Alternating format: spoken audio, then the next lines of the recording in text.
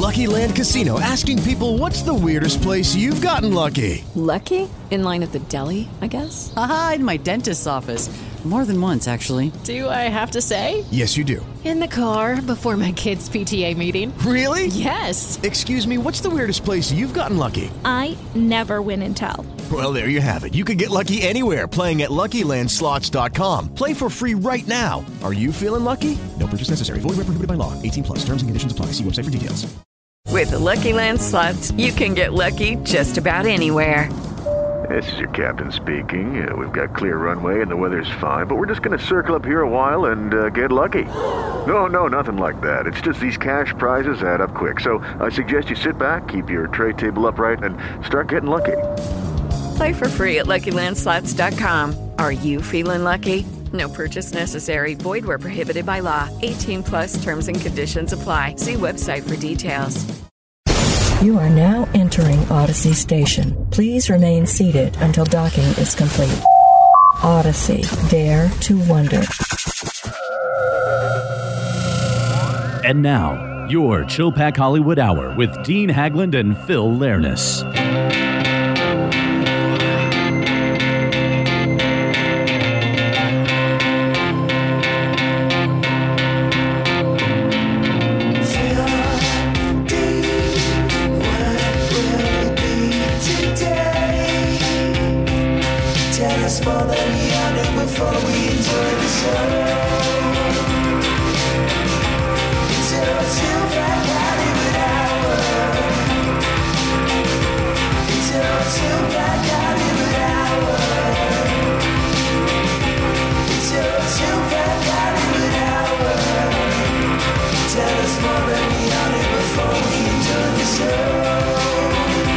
Welcome to your Chilpack Hollywood Hour, everyone. I am Phil Lernis.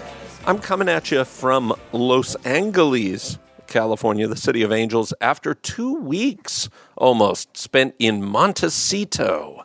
Wow. And that voice, impressed as he was television's very own Dean Hagland. Dean, are you coming at us from a suburb just outside of Detroit, Michigan?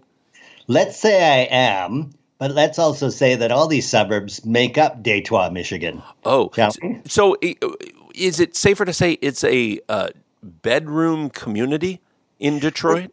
See, bedroom community suggests that it's a distance with no central downtown, but it has a central downtown, this Birmingham, Michigan, and it has its quirks and its fun things. So, I don't know. Well, first of all, I think that calling it a bedroom community makes it more sound like a Playboy After Dark series from the early 80s.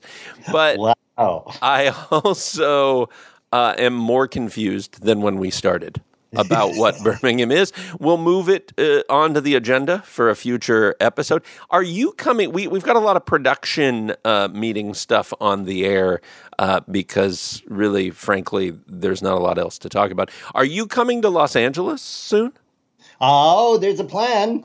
There's a plan to come to Los Angeles soon. But as you know, we have a new little kitten in the house. And that kitten and that cat and that dog all kind of have to see if we can all travel together by car and make that journey across the country, or we find a pet sitter. So we don't know. So again, we don't know if it's a bedroom community or a suburb or part of the city, but it has its own downtown. We don't know whether you are coming, whether you're not coming, whether you're driving, whether you're not driving. We don't know. We know less than we did before. I won't even bother to ask you if you'll be in Huron, Ohio, June 4th, 5th, and 6th for the big Trek Federation event being run by some of the same folks who run Odyssey Radio and who invited us to star in our own show there. I won't ask you about that because I don't, because I still have no idea. Because this is the first you're hearing about it. No, I sort of recall an email, but yeah, let's say this is the first I'm hearing of it. Now I'm more confused than ever. You look at your emails. Sometimes, yeah. It was a really slow news week in entertainment. After us being as in the loop in show business as possible last week when we did a full-on Oscars show of Days Gone By, I found that I wasn't in the loop at all this week. In many ways, neither were you, because neither of us were in the loop for very much the same reason. And one of the reasons we have little to talk about is that we spent a lot of time the last 2 weeks working on a project that we can't talk about. Exactly. How great is that?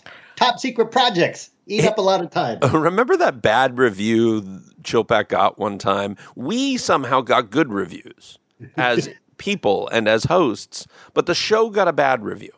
And it was a bad review because all we did was talk about the movie we were making. Right, because it took up so much time. Exactly. To make that movie. We had literally nothing else, no other bandwidth for what was going on. And so we have to, from time to time, talk about what is going on in our lives. And yet now it's as if that reviewer, that critic, authored our contract and put in a gag order just to preserve his Chilpack Hollywood Hour. So I went on the way back into town, I had Lily read out loud the headlines from Deadline Hollywood. Oh, yeah? And it was just a whole lot of nothing. Well, one of your headlines is Facebook to hold a meeting on Wednesday to decide whether or not to let Donald Trump have a profile again. Not a lot going on in entertainment news. Well, it's post-Oscars, too, right? So that's always a notoriously slow time because there was so much ramp up to the awards. And it's all PR machines working overtime to get their person front and center. That now everybody takes a little bit of a break. Yeah, I get that. Except realize this, sir: the Oscars were 2 months later than usual. So if we're going by traditional calendars, I would counter by pointing out it's the first week of May, which is when the summer movie season traditionally would begin. Oh. So not hearing a lot about that, are we? No, that's true. But everything is off whack because of the, global pandemic and everything. So you read the email about the global pandemic. No, I think my neighbors told me about that one. I haven't been out of the house. And it doesn't seem to be really just a slow week in entertainment. I mean, thank goodness we're not being inundated, as far as I know, at this moment, knock on whatever, about another mass shooting or something like that, or another COVID surge or something like that. But this weekend, I guess, or last week, Fox News was actually even reporting on UFO sightings in Florida.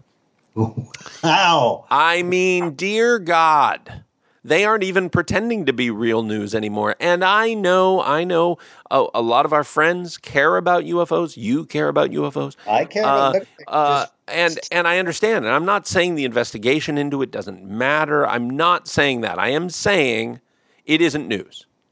Sightings of UFOs aren't news. Now, if the government issues a report with some interesting details, revealing what they know, revealing what they covered up, asking questions, this might be news. Right. And I'm not just saying it's not news because it's not UFOs. A lot of what is reported on 24-hour stations, oddly enough, is not news. But they're not even pretending anymore. It's just it's nutty that nobody seems to have anything to talk about. So that's the end of our show. No, wait. I want to talk about this. No, in the last COVID relief plan, there was way down on page 200 that all government agencies had 200 days to release everything they had on UFOs. And so this is why there's a surge in UFO sighting reporting from the military and all the branches. Right, named. From them, Yeah. It is interesting, or not, that our good friends at the National UFO Reporting Center featured on part one of our documentary series that only has one part, The Truth Is Out There. There were, 1,000 more UFO sightings reported last year than the year before. Just a huge increase. And already this year, a big increase, which lets you know people will see things when they have nothing else to do. We'll look up into the skies. Exactly. Exactly. I didn't mean to make it seem like they're seeing things that aren't there. I mean, no, in many cases, people are seeing much more what is there, like their wives and their kids and things like that. Yeah, but the worst thing about it is that it's not a cover-up. It's that the government agencies say, yeah, they're there, and we don't know what it is. That's always been. That's always been. Like the smoking bullet of the Rand Corporation. Was it the Rand Corporation document that that Tucker talked about with you, Dean? One of the think tanks that says, what would happen if we admitted that aliens actually exist? And of course, they said you must not do that. It would lead to global panic, etc. Interesting wormholes to go down and theoretical conversations to have. But indeed, there is a whole way of looking at it, which was they're keeping their bases covered in case they learned something. And honestly, that's when you would do these little research assignments and theoretical position papers, is before you've learned the answer yourself. Because once you've learned the answer, the idea of keeping it secret is it's not going to wait for a think tank to figure out how to handle it. That's very fascinating. But anyway, so not a lot going on. Pretty much all that's happening in Hollywood apparently is mourning over Olympia Dukakis, and we will open the Chill Pack more. Again, it was very kind of so many entertainment notables to die over the last few weeks so that we could fill a show. But I would like to point out that this is the 14th anniversary of this show.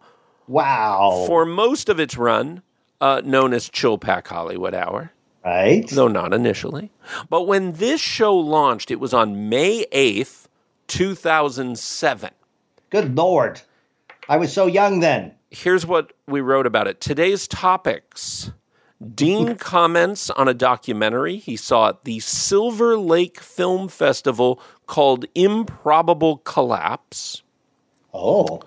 Phil reports on a star ceremony in Palm Springs, an addition to their Walk of Fame. The guys talk about Spider-Man 3.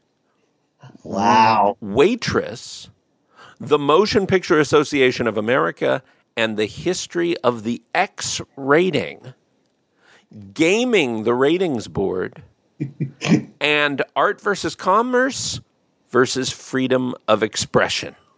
Oh, that sounds like a good show. It kind of sounds like a show that you could drop into from almost any year. We haven't changed one iota in 14 years. 2 years later, Dean, it was our second anniversary. All right? Wait, 2 years later? Was our second anniversary, May 11th, 2009. Here's the description of that show.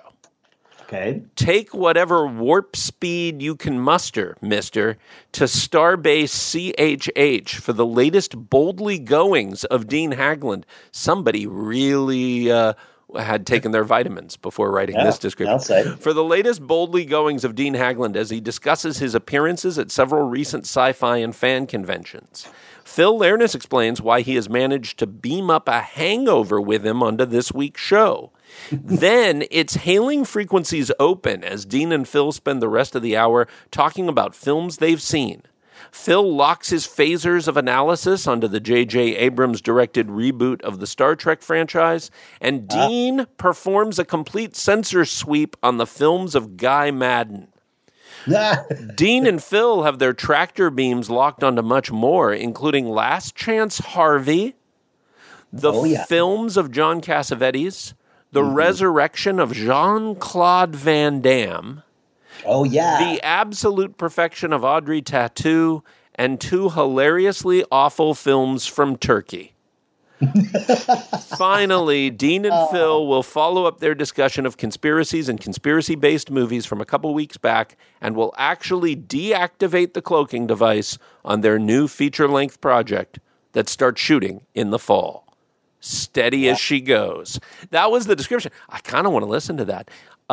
It's not available at present, but you know what is available for the first time in years, Dean? Episode 1? No, that's still not available either. But the 10th anniversary show, episode 520, has just been made re-available for the first time in years. It was our 10th top 10 show of our 10th year. Wow, that's a lot. May 1st, 2017. Do you know what we counted down during that 10th anniversary show? Well, let's see. We did James Bond movies. That was one of our first, wasn't it? No, I don't think it was that year. Remember, we decided to celebrate our 10th year with 10 top 10 shows. Right. 10. Oh, so we counted down our 10 best top 10 shows. Did we? No, the 10th anniversary was each of us counted down our all-time favorite episodes of Chill Pack Hollywood Hour. How fun. And I think we even used clips. So that's once again available at chillpackhollywood.com, episode 520. If you're newer to the show, more recently have found us, congratulations. Hey, congratulations. And you might enjoy that as a primer on where your explorations might lead. If you hear sounds in the background, you're hearing probably my cat, Fuzz Aldrin. I did hear Fuzz. I thought I was hallucinating cats. Caterwauling. No. You also hear the door to the Chillpack morgue being unlocked. Celebrity deaths. Olympia Dukakis. She won an Oscar, of course, for her supporting role in the 1987 hit Moonstruck, which was a movie that she was in and won an Oscar for. Right. She also starred in Steel Magnolias. There's another movie that she was in. Away From Her, which I did enjoy, Sarah Pauli's movie Away From Her, and honestly don't remember Olympia Dukakis in it. No. She was in the 3 Look Who's Talking films. Oh, well, that's why I haven't seen her recent work. 3 movies that she was in that I have not seen. Mr. Holland's Opus. Wait a minute. Mr. Holland's Opus not only starred Richard Dreyfuss, but also Olympia Dukakis. Yeah, I haven't seen that. Won't be seeing that. She died at her home in New York City. She was 89 and had been in ill health for some time. Other film credits include Over the Hill, I Love Trouble, Picture Perfect. Television credits, kind of interesting, the 1993 transgender drama Tales of the City and its 1998 sequel, which earned her an Emmy nomination. And she appeared in Netflix's 2019 revival titled Armistead Maupin's Tales of the City. I seem to be a little bit harsh in talking about her, but the point was I really was racking my brain going, I feel like I've always known who Olympia Dukakis was. Certainly, I must have enjoyed something she was in. And, Moonstruck is a movie that I saw more than once. I saw it when it came out. I saw it again recently. There's a charm to it. But something she was in that I enjoyed, I guess, Away From Her, though, again, not remembering it. So It just seems interesting to me that I've always known who Olympia Dukakis is, but didn't particularly enjoy anything she was in or didn't see the things she was in. Right. Well, in Away From Her, she had a husband, didn't she, who had Alzheimer's while Gordon Pinsent was sitting there, and I believe those two struck a friendship, saying. Well, that certainly makes sense. Whether or not that's true, that is how it will live in my mind. If somebody asks, what did she play in Away From Her? Now, here's the nub, though. She was already 56 when she plays Cher's mother, Rose Castorini, in Norman Jewison's Moonstruck, right? Right, yeah. she had been a longtime theater veteran. And I feel that this is the Olympia Dukakis I would have loved and, never got to see. Right? Right. The stage. Yeah. Stage. Yeah. Yes. Yeah. Not only actress, but also kind of a little bit of a impresario, as we'll learn. It wasn't as Oscar-winning character actress. It wasn't as cousin of one-time presidential hopeful and Democratic Party standard bearer Michael Dukakis. It wasn't those things to which I gravitate. Honestly, it isn't even her lifelong activism in philanthropy. But Dukakis, who earned a star on the Hollywood Walk of Fame in 2013, graduated from Boston University with a degree in physical therapy and a master's in the performing arts. Wow. She began her career in New York City, made her debut in the Aspern Papers in 1962, and that same year she married actor-producer Louis Zorich, famous for his hit NBC comedy Mad About You decades later. Wow. That's crazy. They had three children, and indeed, unless I'm mistaken, she had a recurring role on that sitcom. Mad About You, as one of their parents, right? Right? Yeah.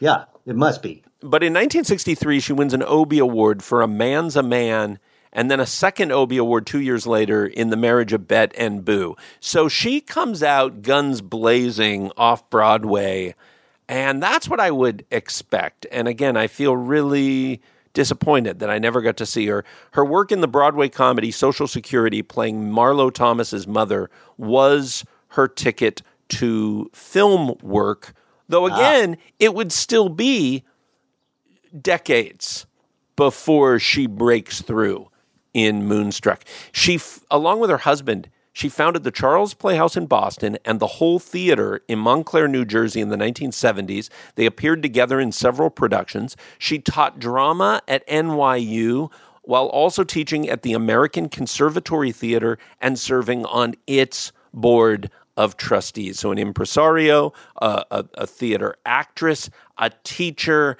I'm beginning to understand why so many people, especially in show business, were quite moved at her death. Right. She's touched, affected. She made a difference in the theater world, I would say. Much the same way DMX made quite an influence in the hip-hop world. He was an acclaimed rapper and actor known for hits including Party Up, parentheses, Up in Here. He died April 9th at a hospital in White Plains, New York, after being on life support from cardiac arrest. He was born Earl Simmons, began rapping in the genre's early days. He beatboxed for another rapper before beginning to write his own lyrics and perform. And I always love stories about this, that his mixtapes helped build his... I'm going to let you finish opening your candy wrappers. You did not hear that. Of course I did. You're eating something now. What was it? Red Vines. I'm going with Red Vines. Dutch licorice. Red Vines is the Cupertino version of Dutch licorice. All right. If only you knew how much Mike Stewart and I were devouring Red Vines all week in Montecito. What? Yeah, it's true. Anyway, is there any point in continuing about DMX? No, I was fascinated, actually. The mixtape. I want to hear mixtapes built his popularity around New York, and he began being featured on other rappers' releases, including LL Cool J's 1991 single 4, 3, 2, 1. His raspy growl of a voice was distinctive and immediately recognizable.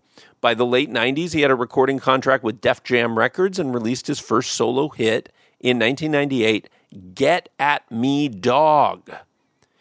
His debut album, It's Dark and Hell Is Hot, entered the Billboard chart at number 1, as did his next 4 albums.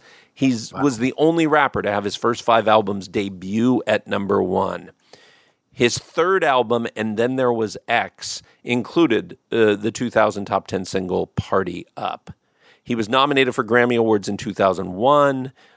He earned another Grammy nomination the following year for his single Who We Be, and he won the American Music Awards Favorite Rap Hip Hop Artist Award 2 years in a row in both 2000 and 2001.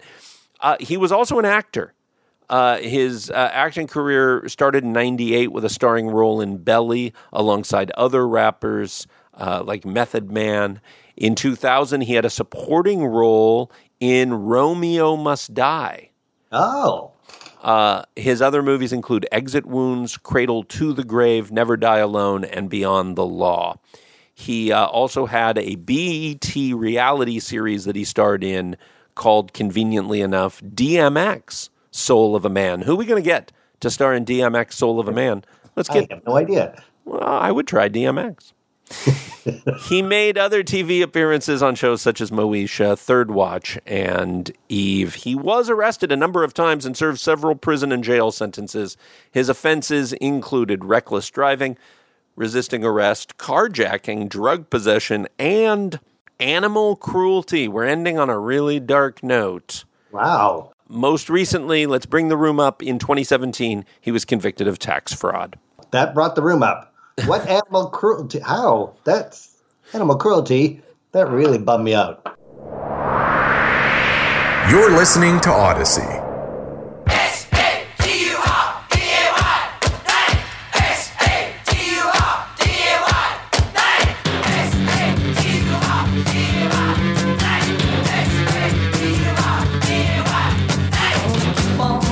To the rock and roll on Saturday night, dancing to the rhythm in our heart and soul on Saturday night. Joy Hummel, first woman to write for the Wonder Woman comics.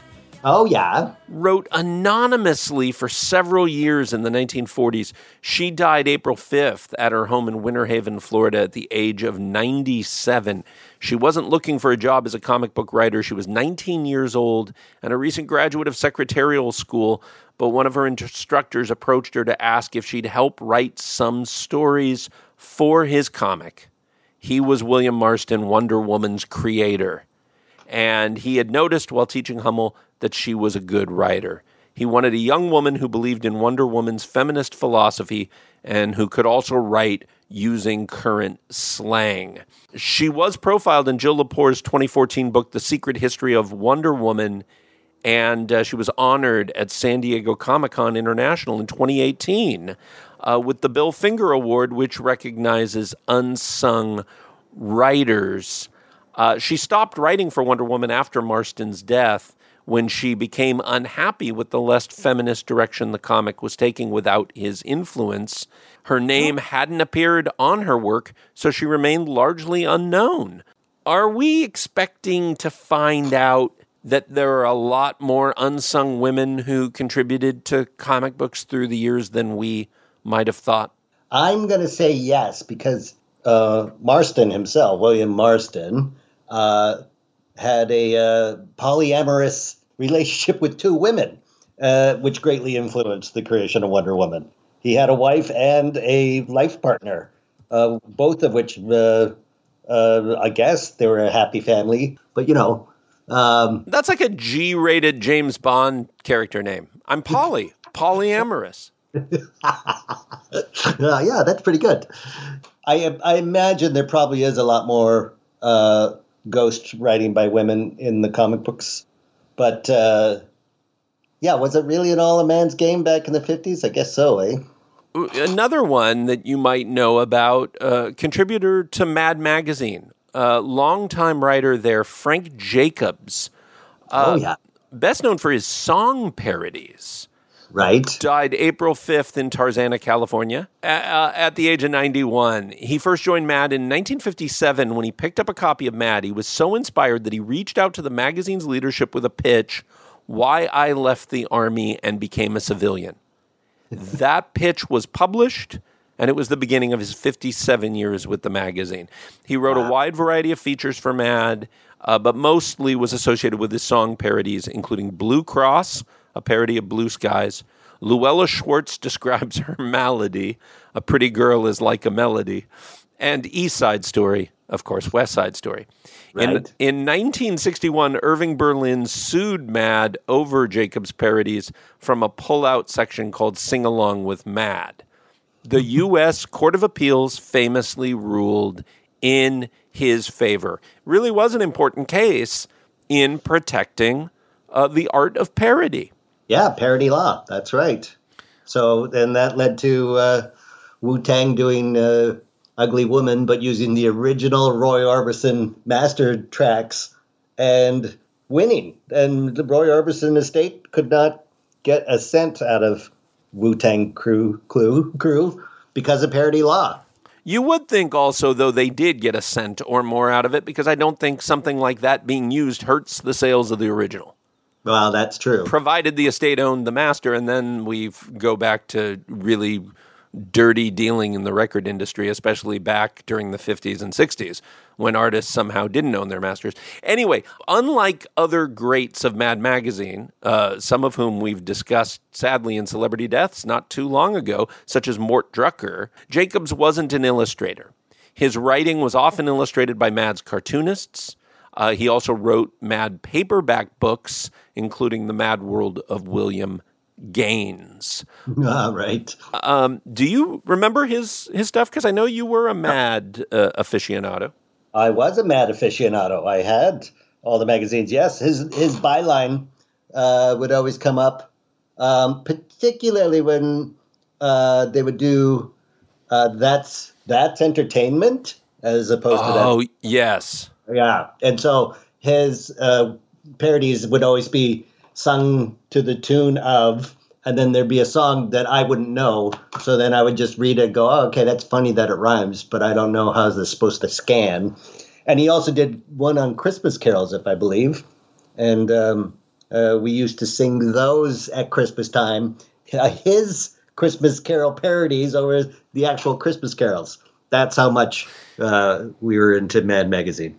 I don't know what I would have done if there hadn't been a Mad Magazine. I literally have no idea. He said that. That's true, right?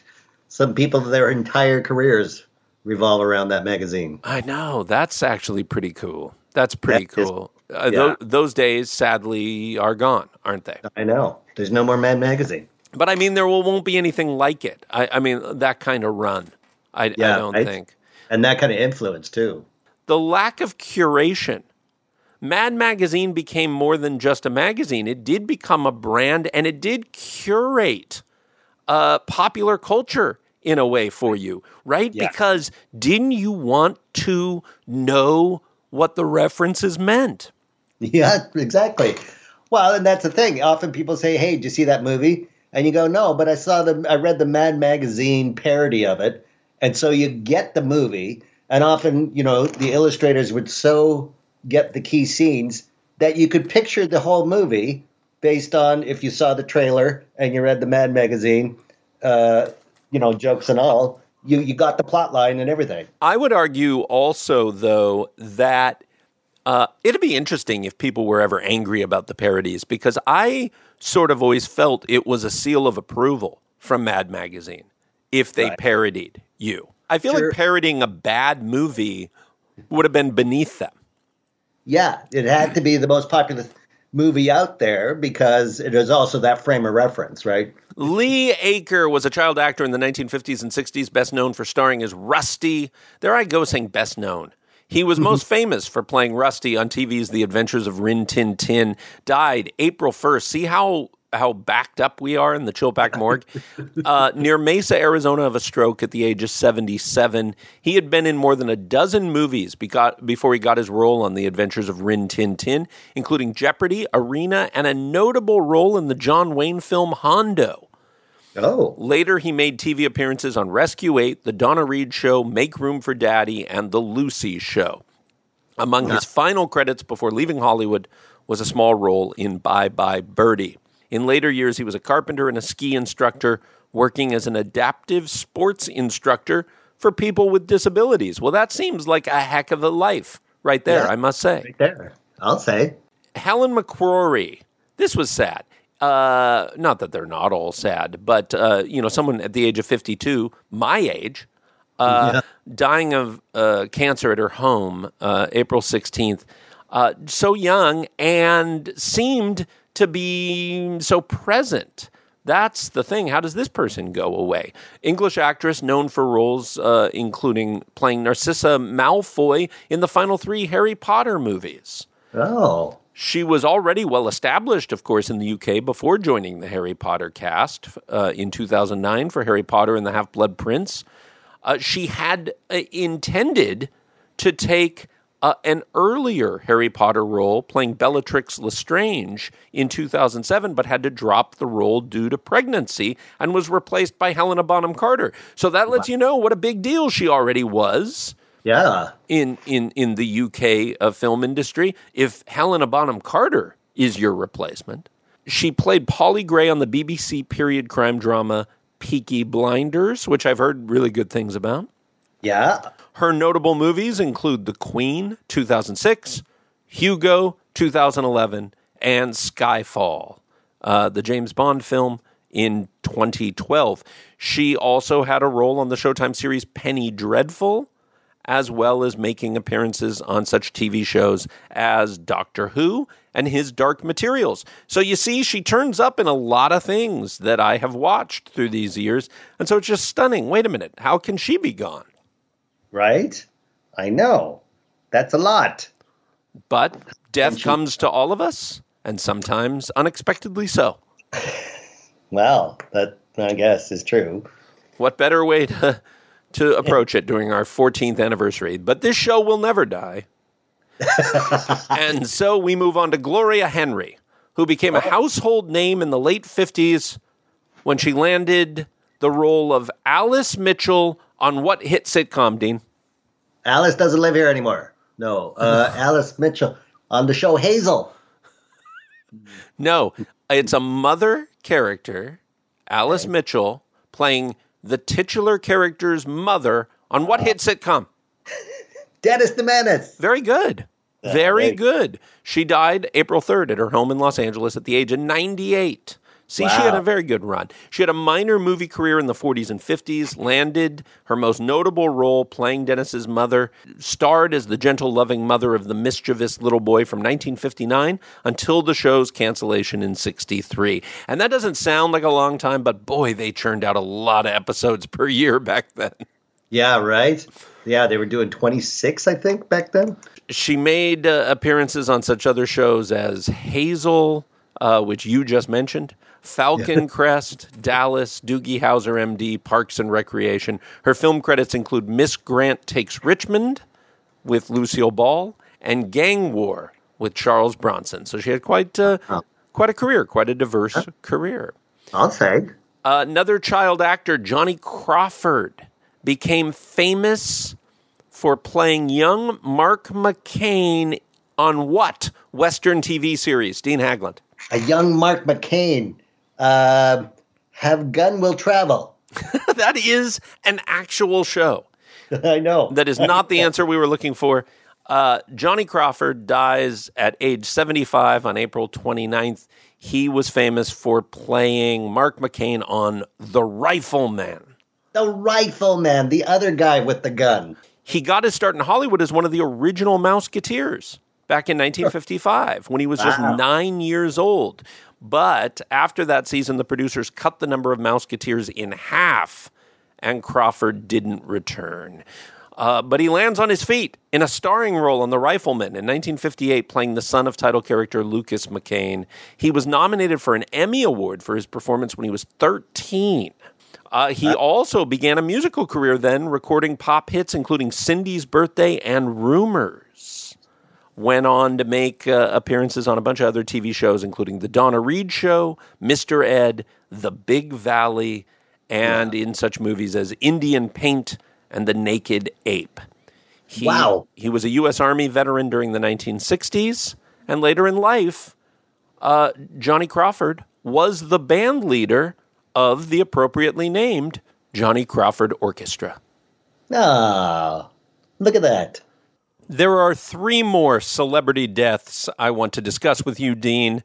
One of which is Monty Hellman, director whose cult classic films included Two-Lane Blacktop. Oh, classic. He died April 20th in California after a fall at his home at the age of 91. His directorial career began with the 1959 horror movie Beast from Haunted Cave, produced by Roger Corman. Like so many great and seminal filmmakers of his age, he gets his start with Roger Corman. Yeah. Well, that was you learned. Roger Corman wouldn't give you any money, so you had to learn how to make it. He was film school before there was film school. Yeah, right. And then, after there was film school, Roger Corman incorporated as a film school so that he would continue not having to pay his crews. Gave them credit. Yeah, right. Yeah, I don't think that lasted long. Anyway, Hellman went on to direct several films starring the up-and-coming Jack Nicholson, including Flight to Fury and Ride in the Whirlwind, before creating the 1971 road movie Two-Lane Blacktop, starring musicians James Taylor and Dennis Wilson. The movie followed young street racers across the U.S. and inspired the legendary cross-country race, the Cannonball Run. Cannonball Run, which actually still goes on. And I think because of the pandemic, they did one, and it won New York to L.A. Somebody did it in like 22 hours because nobody was on the road. Wow. I know. Not a fascinating movie to be made of that, but really a fun drive. Yeah, right? That you could do really fast. Critics liked Two-Lane Blacktop, but it did not do well in theaters. It wasn't until years later that it would reach cult film status. He went on to direct other films, including Cockfighter, Iguana, and Road to Nowhere. He also directed several action sequences in movies, including in RoboCop. Directs many of the action scenes in that, and was an executive producer on a little something called Reservoir Dogs for Quentin Tarantino. So, Monty Hellman, a man that made his mark. I want to see this Beast from Haunted Cave. This sounds pretty good, actually. Yeah, taking a deep dive into his filmography could be a lot of fun, actually. Yeah, I'm liking this. Now, someone I doubt we've ever discussed, but I think we both know of, Tempest Storm, dies at her home in Las Vegas at the age of 93 on April 20th. She was arguably the most famous burlesque star of all time. Right. Headlining shows on the Las Vegas Strip. She was born Annie Blanche Banks. Tempest Storm was working as a waitress in Los Angeles when a customer suggested she should try burlesque. She began working at the Follies Theater in 1951, and by 1956 had become the highest paid burlesque performer in history, making $100,000 per year in 1956. Wow. That's pretty good. The following year, she insured her breasts for $1 million. Against how... And who is the insurance adjuster on Probably that one? Lloyd's of London. I mean, didn't they famously do Betty Grable's legs? Yeah. You have to have, an assessment first. That seems... And because Lloyd's insured your long locks on the X-Files. No, they didn't. They never did. Yeah, you wish they did. Yeah, now. The following year, I guess, she changed her name to Tempest Storm and became a popular headliner on the Las Vegas Strip, where she continued to headline well into her 50s. Wow. An integral part of Las Vegas culture. She rubbed elbows with the Rat Pack. She dated Elvis Presley. She toured widely, selling out clubs nationwide, and continued to perform until 2010. Really? Do you remember in Fellini's 8.5, the harem scene? Where he can't control even his own fantasies, and there's the showgirl who is resigned to living upstairs because she's gotten too old. Yeah. Right. I just picture Tempest Storm in that role. I could see it. All right, we'll close this up with lead singer of the Bay City Rollers. Oh, my gosh. Les McCown? I guess. I wanted you to be able to tell me. This is terrible. We're not giving him the respect he deserves. I mean, lead singer of the Scottish band, the Bay City Rollers, who had huge hits in the 1970s. including Saturday Night and Money Honey. He died suddenly at his home at the age of 65. He joined the Bay City Rollers in 73 when he was still a teenager, several years of after the band was formed, and just as they were beginning to break through to chart success in the UK. They re-recorded several of their early singles with McCune on lead. Scottish, so I'm sure there is a really cool pronunciation. I feel terrible about this. Whatever you just said, Gesundheit, released their debut album Rollin', and they began having hits. They played up their Scottishness by wearing tartan-trimmed outfits. They began crossing over to the U.S. success with Saturday Night, which hit number 1 in 1975. They followed it with hits including Money Honey and I Only Want to Be With You in 1976, and You Made Me Believe in Magic in 1977. And then, as fast as it happened, it quickly unraveled. He left the band in 78. Their success was waning. But he did come back to play with the Bay City Rollers for several reunion shows beginning in 2015. In the meantime, he had formed the band Ego Trip. Fantastic. And he released 9 solo albums between 1979 and 2016. All that's left for this 14th anniversary show is a round of our vintage movie ad game. Yay! I'm starting with a couple of action-packed titles because I know how you like the action movies. Man, oh man. So this is a full-page ad from the Los Angeles Times, Friday, April 30th, 1993. It ended up being a big hit. And here we go. The mystery, the life, the love, the legend. James Bond, then, of some sort. Wouldn't it be? No. The mystery, the life, the love, the legend. The legend. So it's a legendary, not a biopic. It's a biopic. It's an action-packed biopic from 93. Yes. Holy smokes. Who did action-packed biopics back then? Like so many biopics, it has its title and then a colon and then a subtitle. Okay, yeah. Hit me with the subtitle. Well, no, I can't. I can't do that because the name of the subject of the biopic is in the subtitle. It was directed by Rob Cohen. Okay, that helps. Not much. I mean, 3 of my favorite words in cinema are in these credits. And Robert Wagner. Oh. I'm going in reverse order of the casting billing from bottom to top. And Robert Wagner. Nancy Kwan. Their names are after the title. Before the title, Lauren Hawley and the actor who played the titular role, Jason Scott Lee. Oh, it's Bruce Lee. Dragon, the Bruce Lee story. Yes, Dragon, the Bruce Lee story. Sticking in the action genre, this one has an important place in movie history for a couple different reasons, which maybe we'll discuss. Let's do this. It's from 1991, December of 91. Ooh, Christmas. It's an Oscar hopeful. No, it's an action film. It's a box office hopeful.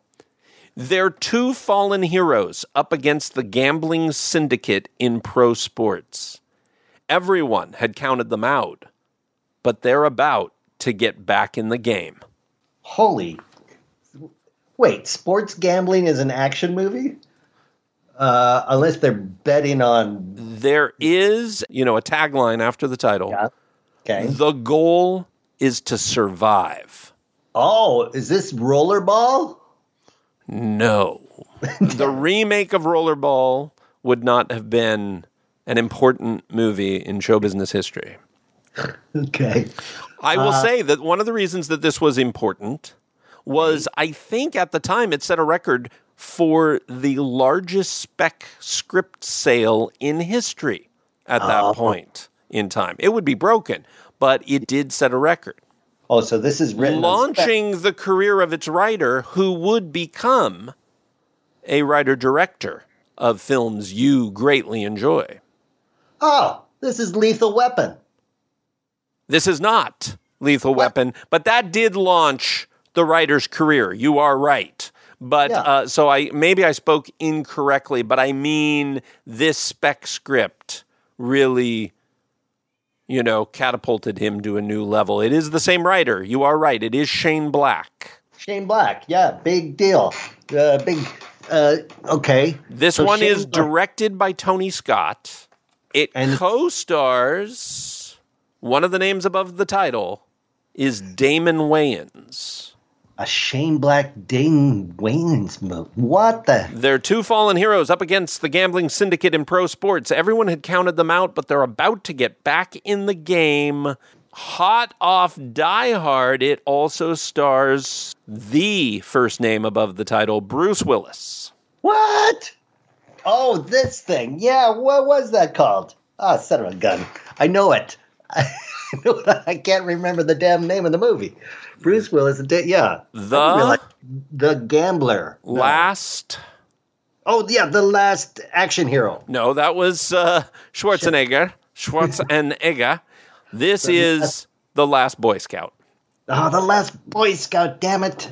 I kind of expected you to get that one. I think I blocked that one out because I went with a relationship. I was in a relationship at the time that movie came out, and that relationship didn't end well, and so that relationship was with Damon Wayans. In weird ways, this one might be better remembered, possibly for all the wrong definitely for all the wrong reasons. Uh-oh. The war that won a nation its freedom, a woman her destiny, a young man his independence, and a father his son's love.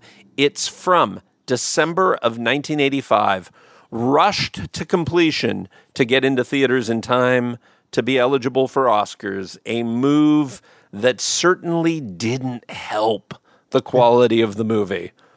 Holy smokes. Bonfires of the Vanity. No. It is also, has a tagline. Okay. An American epic. Oh. And rushed to completion to a war that won a country its freedom. Oh, so it's called 1776. You're a right war, right era. Wrong name. What? It's 85 war movie or Civil War movie. Directed by Hugh Hudson, director of 1981's Best Picture winner Chariots of Fire. Oh. His career would definitely take a hit from this. I would say so. There is a name above the title whose career took such a hit he did not work again for 4 long years. Wow. Oh, is this Revolution? It's Revolution, Al Pacino. Revolution. He did not work again until Sea of Love in 89. Oh, no. That's terrible. Right? All right, here we go. We're closing out with another action-packed title, also from 1985. I'm reading you the second part of the ad copy. I'll go back to the first part if you need it. Oh. A big city cop, a small country boy, they have nothing in common but a murder. Robert De Niro and the boy's life. This boy's life. All right. The first part of the ad copy, in the hugest print you could possibly imagine, Harrison Ford is John Book. Oh, this thing. This thing. This is the movie that makes Harrison Ford, that makes him a movie star. Because he has played Indiana Solo in a handful of movies. But the movies were the stars, were they not? Yes, absolutely. This is the first time he has a big hit because he's the name above the title. And not only that, it's kind of magic because it's the sort of hit that Hollywood loves the best. The big, entertaining, crowd-pleasing hit that gets lots of Oscar nominations. Oh, it got lots of Oscar nominations. I don't know. I can't believe I thought this was a slam dunk. I thought this was a no-brainer. I thought Harrison Ford is John Book is one of the most famous ad lines of that era. It is Witness. Oh. We'll be back next week with the start of the second 14 years of your Chill Pack Hollywood Hour. Belated spoiler alert. Odyssey. Dare to wonder. I came from a low-income family that was struggling. You see how hard life can get. GCE became a part of my life because I don't want my family to fall back into that. I never thought education would take me this far. I'm still young. I still have a lot to do in my life and just want to get things done the way I want with a good education under me. I'm Stacy, and Grand Canyon University helped me find my purpose.